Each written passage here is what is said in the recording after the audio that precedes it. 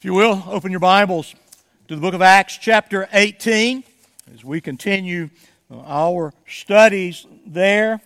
We have the record today given by God through Luke of Paul's ministry in this city of Corinth, one of the most wicked, most debauched city of the ancient world. So again, the book of Acts chapter 18, we'll read in just a moment verses 1 through 23. It is right for us on occasion to be disturbed by what we observe in this modern world, in our culture of today. But it would be wrong for us to be overwhelmed, for us to be so discouraged that we would quit. Now, I can make no promise as to the extent of the impact of the gospel in our contemporary world. Maybe it goes far and wide and we see dramatic results.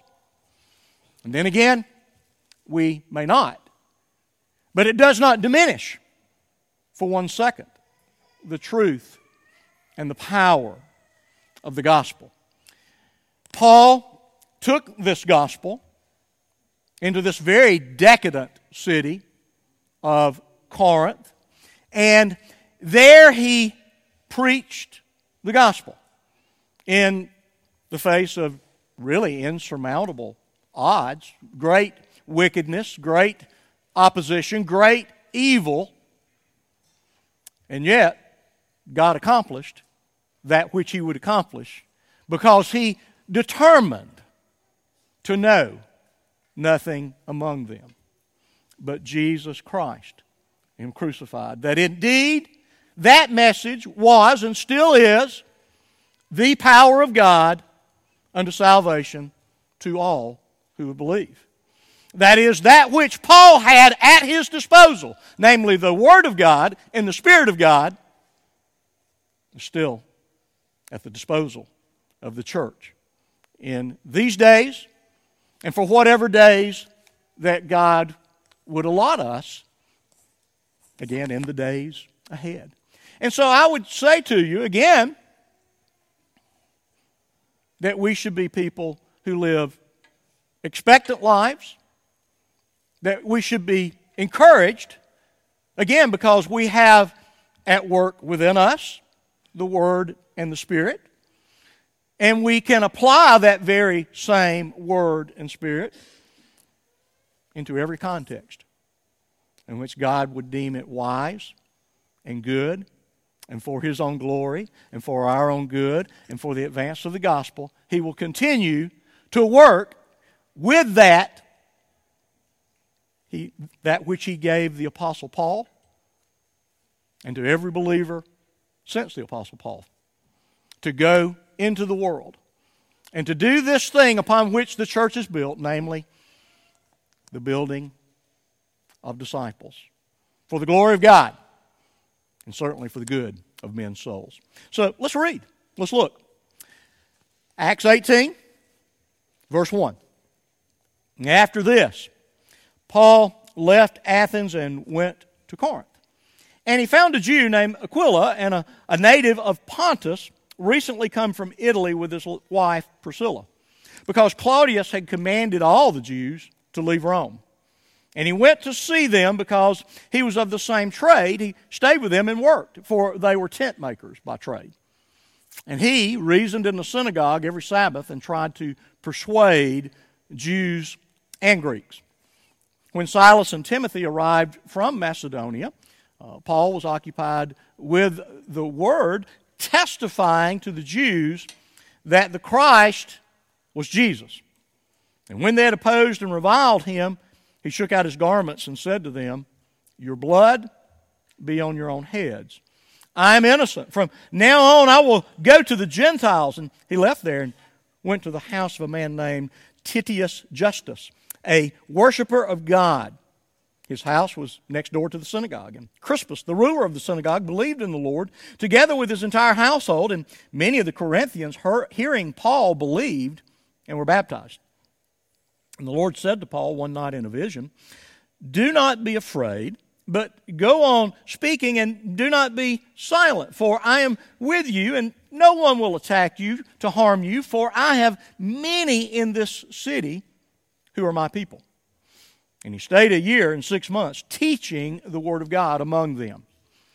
But when Gallio was proconsul of Achaia, the Jews made a united attack on Paul and brought him before the tribunal, saying, "This man is persuading people to worship God contrary to the law." But when Paul was about to open his mouth, Gallio said to the Jews, "If it were a matter of wrongdoing or vicious crime, O Jews, I would have a reason to accept your complaint, but since it's a matter of questions about words and names and your own law, see to it yourselves. I refuse to be the judge or be a judge of these things." And he drove them from the tribunal. And they all seized Sosthenes, the ruler of the synagogue, and beat him in front of the tribunal, but Gallio paid no attention to any of this. After this, Paul stayed many days longer, and then took leave of the brothers and set sail for Syria, with him Priscilla and Aquila. And at Cenchrea he had cut his hair, for he was under a vow. And they came to Ephesus, and he left them there, but he himself went into the synagogue and reasoned with the Jews. And when they asked him to stay for a longer period, he declined. But on taking leave of them, he said, "I will return to you if God wills," and he set sail from Ephesus. When he had landed at Caesarea, he went up and greeted the church, and then went down to Antioch, and after spending some time there, he departed and went from one place to the next through the region of Galatia and Phrygia, strengthening all the disciples. Pray with me. Father, once again, we thank you for your word. We thank you that you saw fit to give this to us as a testimony to that which you accomplished in your Son, Jesus Christ. Father, I pray that we would be faithful to that truth. And God, that Spirit which inspired Luke to so faithfully write this text, Lord, I pray that that Spirit would be at work in me, giving me illumination and clarity of speech. And then to these people, that they would have understanding and that you would work in us, that we would please you. Lord, we ask these things in Jesus' name. Amen.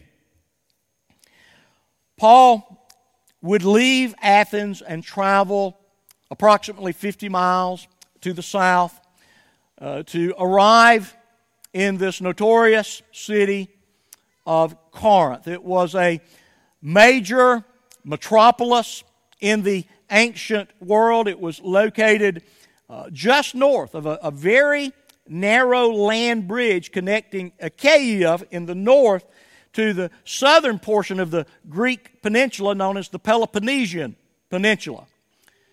In truth, Corinth was actually the capital of the region.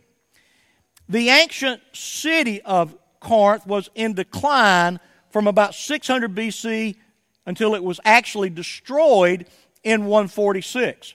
So the Corinth that Paul would arrive at in a 50, 51, 52 AD, somewhere in that time frame, that Corinth was a rebuilt Corinth that had been established in 46 BC and then made capital of the region in 27 BC.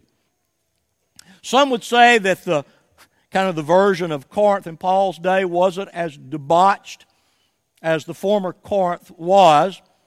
Well, whatever the case, it was still a place of great evil. It was still known for widespread immorality, not all of which was associated with the worship of the Greek god of love, Aphrodite, and her 1,000 temple prostitutes. The name Corinth was actually corrupted to form words descriptive of immorality. To Corinthianize was to be immoral. A Corinthian woman was an immoral woman. And so this great city of about maybe 200,000 people in Paul's day was the site of idol worship and again all manner of corruption and evil. James Boyce, the great Presbyterian pastor of a few years back, described the city as cosmopolitan, corrupt, and commercial. It was the site of what's known as the Isthmian Games, which was an athletic festival, second in prestige, only to that which was held in Athens, namely the Olympics. And Corinth was strategically located.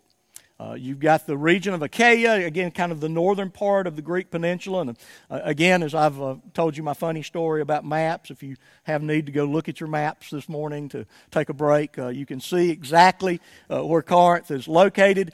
And there's a very narrow land bridge. I'm told it's about 3 to 4 miles wide. And you have the port of Cenchrea on the west side, and Cenchrea, yes, on the east side, Lechium on the west side, and these ports were often utilized to disembark from ships. The ship would sail into one port or the other, depending if they were going east or coming west. And so they would come in, and they would actually unload their cargo and transport it by land over to the other sea, and then load it back on the ship to go into the uttermost or the furthest parts of the world. And so, certainly, militarily and economically, Corinth was a strategic city. It was a wealthy city. And again, probably largely because of that strategic location, immorality was rampant. I asked the question, was it the most debauched city in the ancient world? Well, that's a bit like asking, is Las Vegas, San Francisco, New Orleans, New York City, Chicago, Paris, France, which one of those is the most debauched city in the world today? Well, I don't know. They're all bad. And so, indeed, Corinth was a wicked place. I have defined it over the years. It was prosperous. Again, all of this sea and land transportation and trade that passed through them. Obviously, it was populated. It was a population center. It was perverse. And again, just because of the nature of our gathering here, I can't say everything that was going on, but I want you to know it was a depraved and vulgar and decadent display that was degrading to all who would participate. This was a terrible place. Sometimes when we read ancient mythology or maybe see movies, it's kind of a sanitized version of what went on. But let me assure you, this was a vile place, an unlikely place for the gospel to take root and for a church to be formed. The people that lived in Corinth, they were prideful. They were pompous, and this deeply ingrained pride is a part of what led them to trouble Paul so deeply upon his departure. And certainly, like the largest part of the Gentile Roman Empire, they were pluralistic. They weren't necessarily opposed to Judaism and not necessarily opposed to Christianity. It was just one of the gods that could be included in the pantheon that was acceptable to Rome. As long as you could say, Kaiser Kyrios, Caesar is Lord, you could have any other gods you wanted to alongside him. But what is the problem for those who would profess Jesus is Lord? It is a unique confession because there is only one Lord, and that is what ultimately led Christians to be at odds with Rome and, in some sense, every other regime since the Roman Empire. And so Paul comes to this city, a city that is, even in the ancient world, just think about this for a moment. As decadent as all of these cities were throughout the ancient world, Corinth became notorious for how evil it was. I mean, you have really got to be wicked for you to become notorious even among the wicked. And so we're told that Paul is going to arrive there in Corinth. Based on what we saw in 1 Corinthians 2, he arrives in fear and trembling. He's had a difficult time. Very interesting.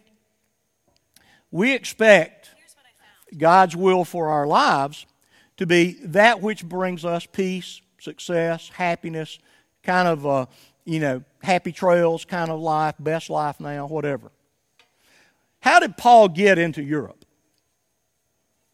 A man from Macedon appears in a vision and says, you need to come over here. God had closed down the other avenues to which he wanted to go and sent him into Europe, where persecution and all manner of oppression occurred. Yet what? He was right in the center of the will of God. God took him right in the midst of a firestorm. And it reminds us, I think, that we indeed should have the mindset of a soldier. Just think about it. If you're enlisted in the armed forces, or whatever branch you would choose, and they decide, we're going to deploy you, and you go, well, listen, I would like somewhere that's warm, with lots of palm trees, and a nice ocean breeze to keep me cool during the day, and where everything is peaceful and quiet, and I can enjoy maybe some time away from home.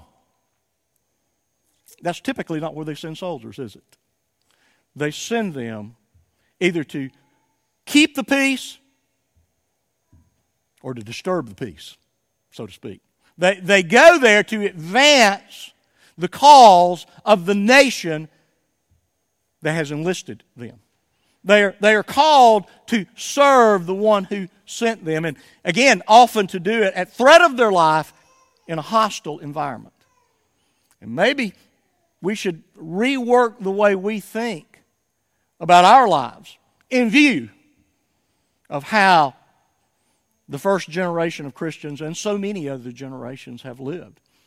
We expect this society to provide for us a type of peace and safety and no conflict and no concerns. But yet God has enlisted us in His army to go and to fight the battles with Him and for Him that He has declared us as what? The victors. Because of the gospel. And so Paul went. He went as God led, as God took him to this place and the other place. At times we might think he was highly successful. At times we might have think he was highly unsuccessful. But God is the one who ultimately evaluates that, is He not? We will all stand before God. And we will be evaluated for our faithfulness, not for our productivity, so to speak. And so, when he arrives in Corinth, he encounters this Jewish couple that had been expelled from the city of Rome. And this particular bit of business is known to us from the secular historians' reports. One of the Roman historians, Suetonius, tells us that the Jews were expelled by an emperor whose name was Claudius around 49 A.D. because these Jews were constantly rioting at the instigation of one known as Christus. Now, some think that was just a name of somebody that was a bit of a rebel rouser there in the city. But I think the majority view is this was a mispronunciation, misspelling, that what was going on is that within Judaism, these Christians were going into the synagogues in Rome and they were declaring that Jesus is the Christ. They were declaring the name of Christus. And just as we saw in the life and ministry of Paul, there was great conflict that would arise. And the Romans, again, really could care less what religion you chose, just as long as you were peaceful and paid taxes. And so they would have none of this, and eventually the Romans expelled the Jews, and they made really no distinction between those who were Christians and those who were Jewish. And so upon the departure from Rome, these natives of the region of Galatia, Asia Minor, modern-day Turkey, they wind up in Corinth, probably already believers, so the gospel had already been proclaimed in Rome, And this couple becomes Christians, and they go to Corinth. They're engaged in their trade. And some people think that this business of tent making might as well have been also, or might be inclusive of being sail makers. And so if you're at a port city, it'd be a nice business to be in, wouldn't it? To be a sail maker. And so he goes there, and he has learned that trade. One of the things, Paul was a rabbi before he became the great missionary apostle Paul. And the Jews were noted for insisting that their rabbis learn a trade and be able to work and support themselves. The Pharisees were lay people who were engaged in trades. I mentioned last week probably one of the reasons that the Corinthians would have so much trouble with Paul is because of the prevailing thought in the Greco-Roman world that manual labor and vocations and work was something for slaves and common people. It wasn't anything for those of the academy, those of the cultural elite. They shouldn't work like that. And since Paul worked like that, then certainly we should disregard him. And yet he saw fit to engage in this type of labor so that he could support himself. And we've talked about that. We've had occasion on Wednesday night to speak to this issue. Why did Paul work with his hands here at Corinth? Why did he often refuse to be supported by churches? And I think there's a couple of reasons. One, he wanted to be sure. He wanted to be emphatic that the gospel isn't a commercial endeavor.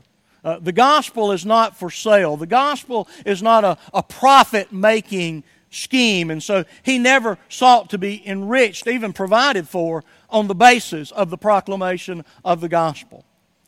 He also wanted to be, and these things kind of go together, but he wanted to be clear that he was not of this group that we spoke of a bit last week, the sophists and the rhetoricians. He did not want to be thought of as these very glib yet empty-headed and surely empty-hearted people that went around talking loud and long about anything and everything and never amounting to anything. And so he wanted to be sure that he was not of that group. In fact, in the 2 Corinthian letter, he says, I may not be trained in this manner of speaking, and I may not sound real good, but I do believe. In fact, I know I have the Spirit, that God is working through me as I rightly divide the word of truth for you. And so Paul does this, but yes, in his writing, he makes very, very clear that those who pastor, that serve the church as elders, have the right, have the privilege of earning a living from that. He mentions that in at least 3 of his letters, 1 Corinthians, 1 Timothy, and the book of Galatians. Well, let's look here, beginning in verse 4, at the activities. What was Paul engaged in there in that city? We're told once again, he reasoned in the synagogue. We saw that verb last week, dialegomai, the idea of dialogue. The English word dialogue comes from this Greek word. So he was willing to ask and answer questions. He was willing to engage in back and forth discussion. And I think that that's an incredibly healthy way of informing and instructing people. And what was he seeking to do? To persuade.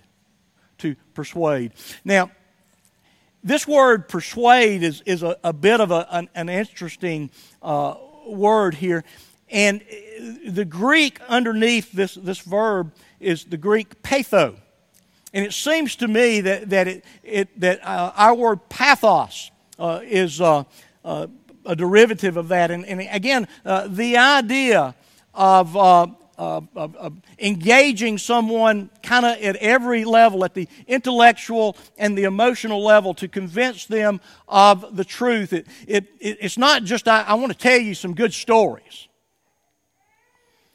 I want to convince you that which I'm telling you is eternally essential truth. A bit like a court case. Imagine a criminal court case. You have a defense attorney and you have a prosecuting attorney. They're speaking to and about the same event. But one is trying to prove, to persuade that the indicted is guilty, and the other trying to persuade that the indicted is innocent, okay?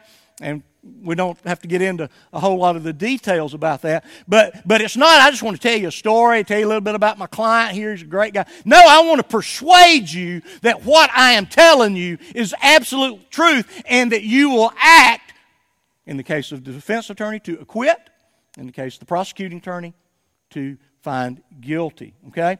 And so Paul is engaged in this business of, and I believe, seeking to passionately persuade those that were under the sound of his voice. Now, this is, even in academic circles, even in seminary, you take preaching classes and things like that, typically you'll get into the discussion. To what degree should we be passionate, and to what degree should we be dispassionate, just passing on information? And it's a great question. And to be sure, we don't want the smoke of our passion to interfere with the fire of the truth, okay? And we can be distracting by our tone, by our mannerisms. And as y'all been around me long enough to know, I have a hard time not being passionate, okay? It's just kind of the way I'm wired up. And I'm excited to stand before you each week. And I don't sit and study each week and go, boy, I got a whole lot of stuff that I'm going to tell them, and they're going to be impressed about how smart I am. I'm here to persuade you that Jesus is the Christ and that you should live consistently in accordance with the reality that you say you believe that Jesus is the Christ. I'm here to persuade you. I'm not here to waste your time. I'm here to continue, because you know what? Those that are persuaded act on their convictions, don't they? And every once in a while, what do we need? We need the fire of our convictions fanned into a flame, don't we? Right? Right, we do. And so we're here to be persuaded to live according to this great truth. In evangelism, to persuade that Jesus is the way, the truth, and the life. The only hope of eternal salvation. Certainly, we last week, and I'm not even going to detail this, but we could say just broadly, beginning with the seed of the woman, that's going to crush the seed of the serpent, all the way through the king that's going to appear humble and riding on the back of a donkey, that what Paul would say, here is that which the Word of God says about the Messiah, and here is the life and the career of Jesus Christ. Do you see that Jesus is the one? Persuading on the basis of the evidence. Not just on emotion, not just on rhetoric, not just on skillful talk, but persuading on the basis of the truth, on the basis of reality. And so he's working and he's ministering in the synagogue. Eventually, verse 5, his colleagues arrived from Macedonia, having left them behind as he left quickly. And when they arrive, they supply Paul's needs. And then notice here what happens. Paul was occupied with the Word, testifying to the Jews that the Christ was Jesus. Again, continuing to do the same thing. But now he was occupied in a more full-time basis, a fully devoted. He could take all of his energies and devote it to the study and the testifying that Jesus was Christ. One of the great privileges that you've given me for almost 2 decades now is I get to occupy myself with the preparation and then the proclamation of the truth of the gospel. It is an immense privilege that I get to do that week in and week out, and it's with joy that I do it, that I love. I love to study, and I love to learn, I love to prepare, and I love to tell you about it. And God has blessed me with that opportunity. And so Paul was able to be occupied with this business. But look there at verse 6. Now again, God called him into Europe, onto the Greek peninsula. So everything's got to go well. It's just going to be hokey-dory. It's going to be smooth sailing, no opposition. Well, no, not so much. Verse 6, the Jews opposed and reviled him. Opposed is an interesting little Greek word. It's anti-tasso. And it's a military term. Now, most of you have heard instruction, teaching, preaching from Ephesians 5, regulation of the home. Wives, submit yourselves to your own husband. Any of y'all ever heard that passage? That's what I thought. Yeah, okay. Submit, the Greek is hupotasso. And it's a military term which means to rank under, okay? To rank yourself under. And so we see this same part of the word tasso, it's anti-tasso. Okay? And again, it is the idea of arraying yourself in kind of a military way to fight a battle. And so what were they doing? They were both in an organized and a disorganized way, doing whatever they could to oppose Paul and the preaching of the gospel. They reviled him, and what did he do? He shook out his garments and said to them, "Your blood be on your own heads." Now, at what point do we do that? When we're opposed, when the gospel is rejected? Well, the technical answer is, I don't know. Right? I don't know when God will extend the gospel and the invitation to repent and believe, or the command to repent and believe. I don't know when that occurs. But at some point, if you're met with rejection and opposition and hostility, you move to the next field.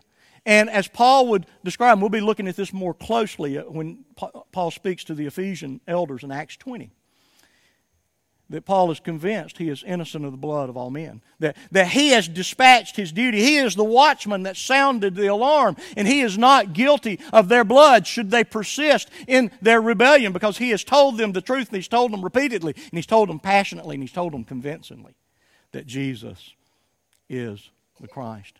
And so it was time for him to move on to there where God would bless with the salvation of many. And we're told there, verse 8, that many are converted. And then look at verse 9. Another vision. And the Lord said to Paul one night in a vision, "Do not be afraid, but go on speaking, and do not be silent. For I am with you, no one will attack you, no one will harm you, for I have many in this city who are my people." Several things there. Now,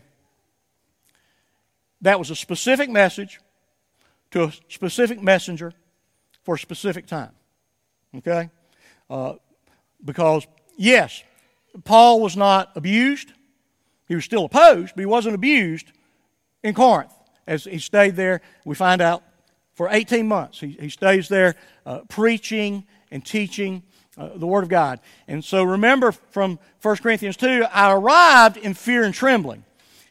He'd probably been there a few weeks and he'd go, "Okay, here we go again. Pack your bags, guys. We're going to be moving down the road." And God says, No. I'm going to protect you.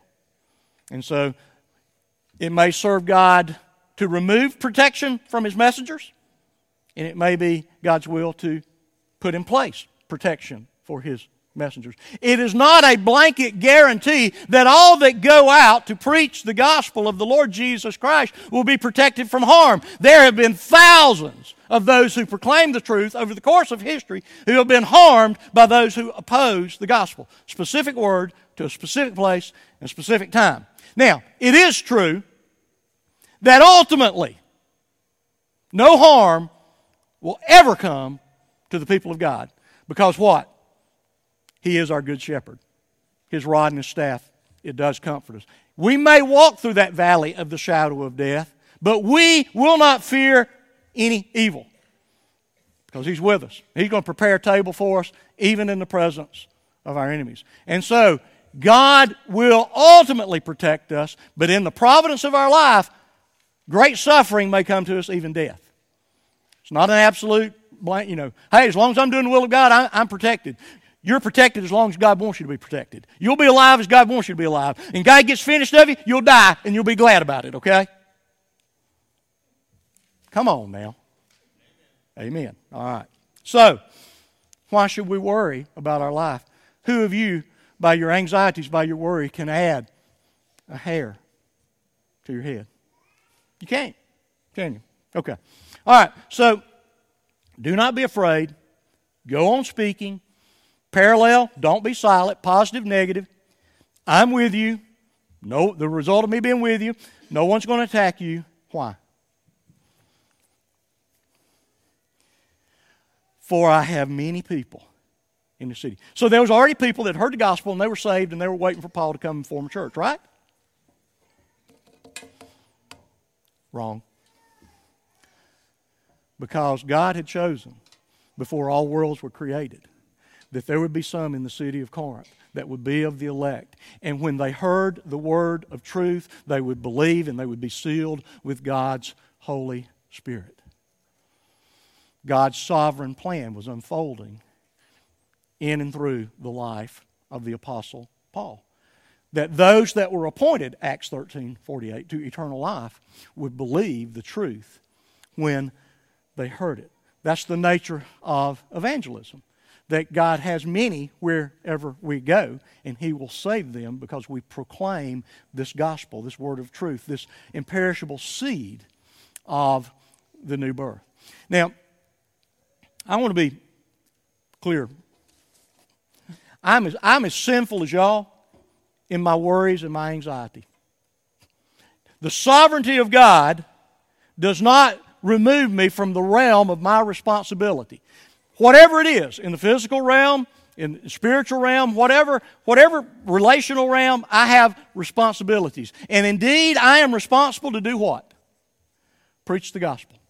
To tell people about Jesus. That is what I am charged to do. That is not in any shape, form, or fashion some kind of statement. Well, I guess if God's going to save them, He ought to save them. Yeah, I'll just sit here and watch ESPN. No. We're to go and make disciples. We're to go and preach the gospel, which is exactly what the Apostle Paul did. And so, we see that God had a plan for him there in that great city. He certainly would be troubled by the church at Corinth, but he would not be harmed by them there. And so in verse 11, we are told that he stayed a year and 6 months, 18 months, teaching the Word of God. Teaching the Word of God. It's interesting that here, instead of preaching, caruso, something like that, he uses the word didasko to instruct, to give ample content, the body of truth, the faith, once and for all delivered to the saints, that as the gospel is preached and the disciples are made, he's doing what Jesus commanded, to teach them whatsoever I have commanded you. That is what we do. I mean, we see very much a structure and a methodology of what we do in the church. That where God places us to teach the Word of God, to teach that which is once and for all delivered to the saints. To teach Titus 2:11. For the grace of God has appeared, bringing salvation for all people, training, and that word is padusa, having to do with child rearing, of disciplining and shaping your children. Training us. What process are we in as believers in the Lord Jesus Christ? We're in the process of being trained to renounce ungodliness and worldly passions and to live self-controlled, upright, and godly lives in this present age, in this present evil age, to be the light in the darkness, to be the salt in this world, to be those that will speak the truth in a world of lies. Again, to be the light in an ever-darkening world. And so we teach the Word of God so that God's Spirit may work in us, that by grace we would be trained to say no to the godless agenda of this world. And it is a godless agenda. One of the things in teaching the people of God and trying to compel them to live lives distinct from the world, the godlessness of the world often looks appealing. Does it not?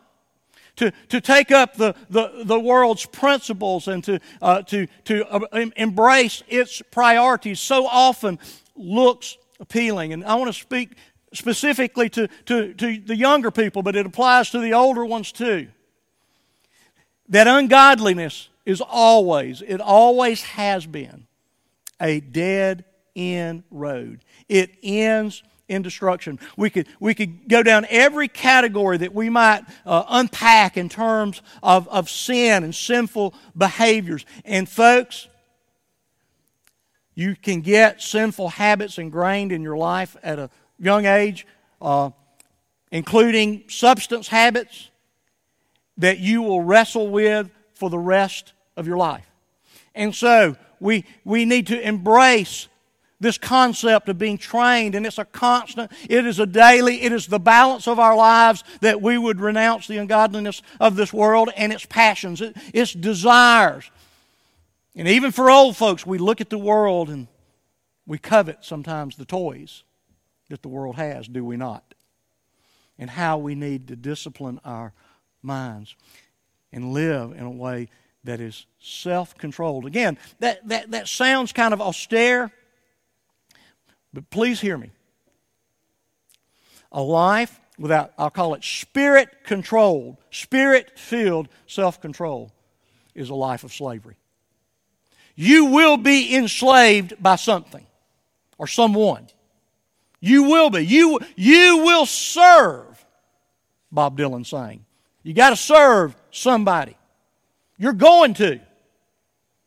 And either you will renounce ungodliness, you will put to death the worldly passions, the godless passions of this world, and you will practice godly self-control and live in a way that pleases God, or you will be destroyed by all of the above.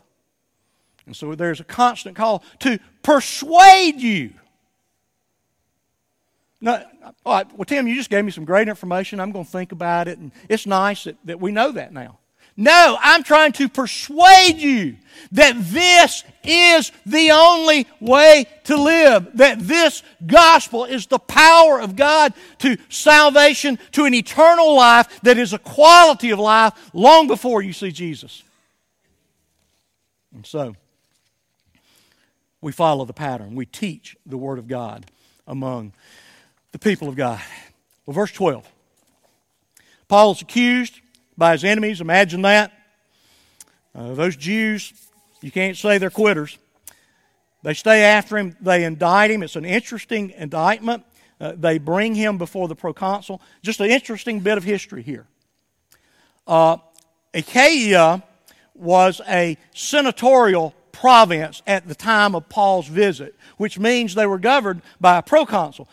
Previously, they had been an imperial province and they had been governed by praetors. Macedonia was still an imperial province, and Paul says that when he got in trouble in Macedonia, he went before the praetors. But here he goes beyond the proconsul, which again, what does it say? The Bible's true.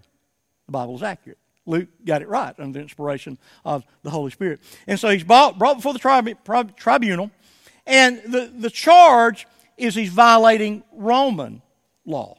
Okay? And wisely, Gallio said, I'm not interested in that. That's y'all's problem.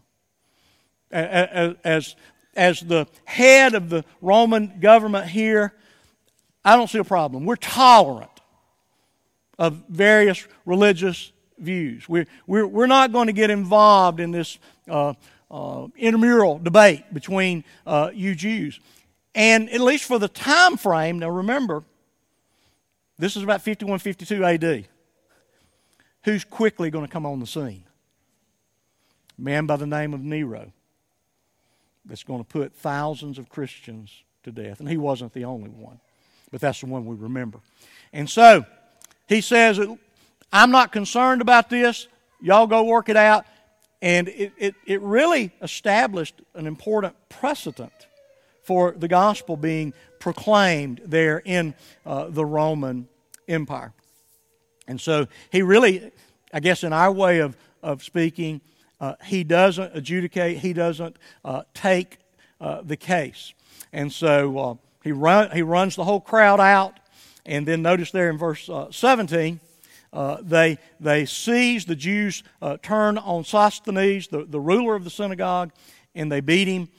And Gallio, again, that's y'all's business. If that's what you want to do, if that's how you want to behave, have at it. But I am not interested in that.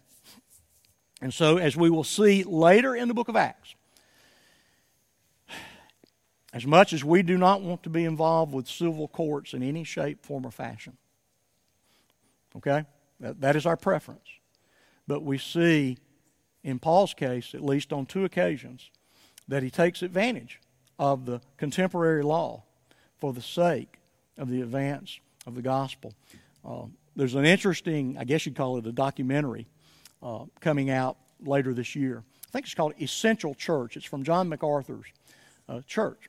It's going to detail their battle with the People's Republic of California. Now, that was funny. Come on, I've said it before. Go ahead and giggle. All right. But, again, where they went toe-to-toe over all of the nonsense that was going on in California about shutting churches down. And they won the court case. And that type of thing, as much as we don't want to be involved with that, okay, if we can avoid it. But there are times that you take advantage of the system that God has placed you in for the sake of the future of the gospel. And so, and we're going to be pressed. I've told you this before, that Christians in your job, we've already seen it. You're going to be coerced.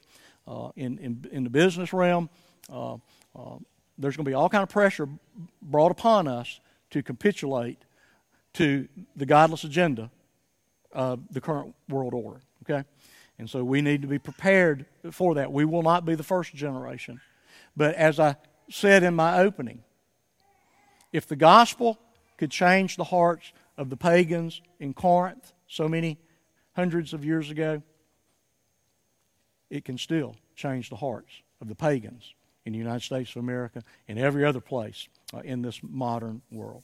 All right. Okay, Paul is going to close out, really, and I missed this. This is one of those things. I'm reading the passage and, reading it daily and trying to master the passage beginning there in verse 18, and I go, whoa, wait, what happened? Huh? I mean, it's so subtle. The second missionary journey ends and the third one begins. And I mean, I would want at least a marching band to welcome me home and a marching band to send me back out or something. Just, you got to have something. Give me a cake or I don't know. But Paul stays in Corinth. He does that which God has charged him to do.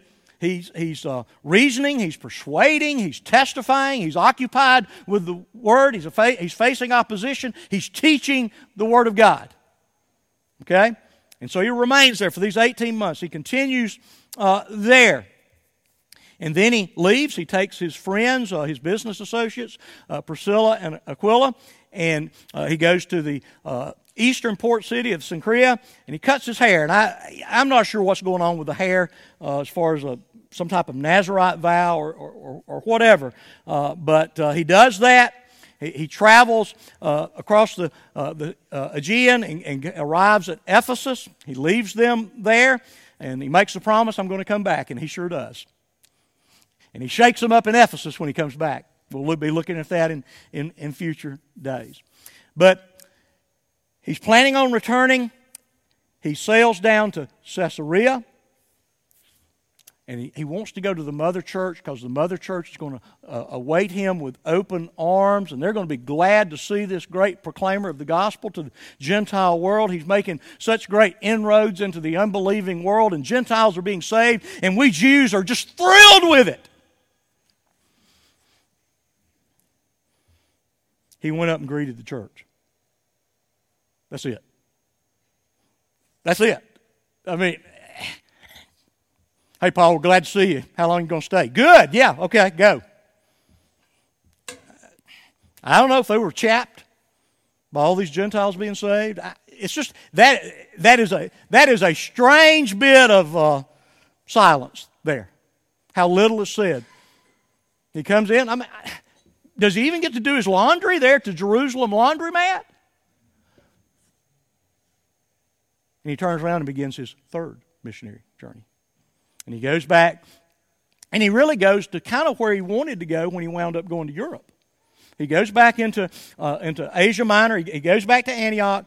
Then he starts going north and east, and he goes into Galatia and Phrygia, and he's going to continue his missionary endeavor. He's going through some of the places he'd already been, and he's strengthening those disciples. How's he doing it? By teaching the Word of God, by proclaiming that Jesus is the Christ. That's how he's going to encourage and strengthen those, because what?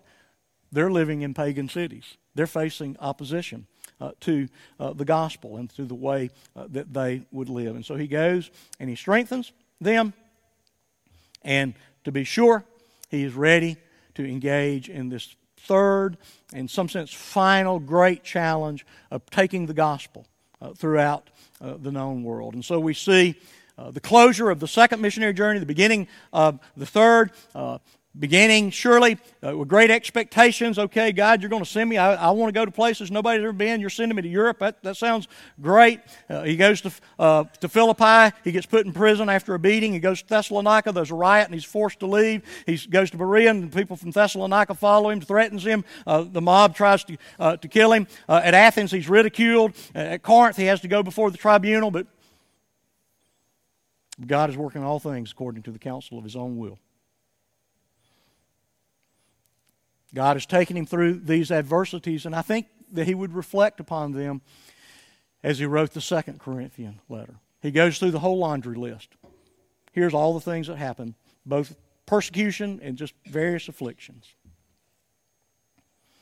And then he sums it all up. What? These things happened to me so that I would not rely upon myself. I was tested beyond every measure available. My capacity was exhausted. I had nothing. I had no resource. I had no strength. I had no energy. But these things happened to me so that I would not rely upon myself, but upon God, who does what? Raises the dead. Where is our confidence today? Is it in our strength, our wisdom, our abilities, our courage? We see how that worked out for Peter. Worked out well for him, didn't he? I'll never leave Jesus. I'll lay down my life for you. He learned, didn't he? These things happen. We live in the current wicked age to demonstrate that we're still a people that believe the gospel is true. There's still the power of God's salvation. And that we're not relying upon ourselves, but upon God, who raises the dead. Pray with me. Father, thank you for your truth, for the demonstration of your power, of your faithfulness to those whom you call through this powerful, life-changing, life-giving gospel. God, we live in a difficult time, as has every Christian that's preceded us.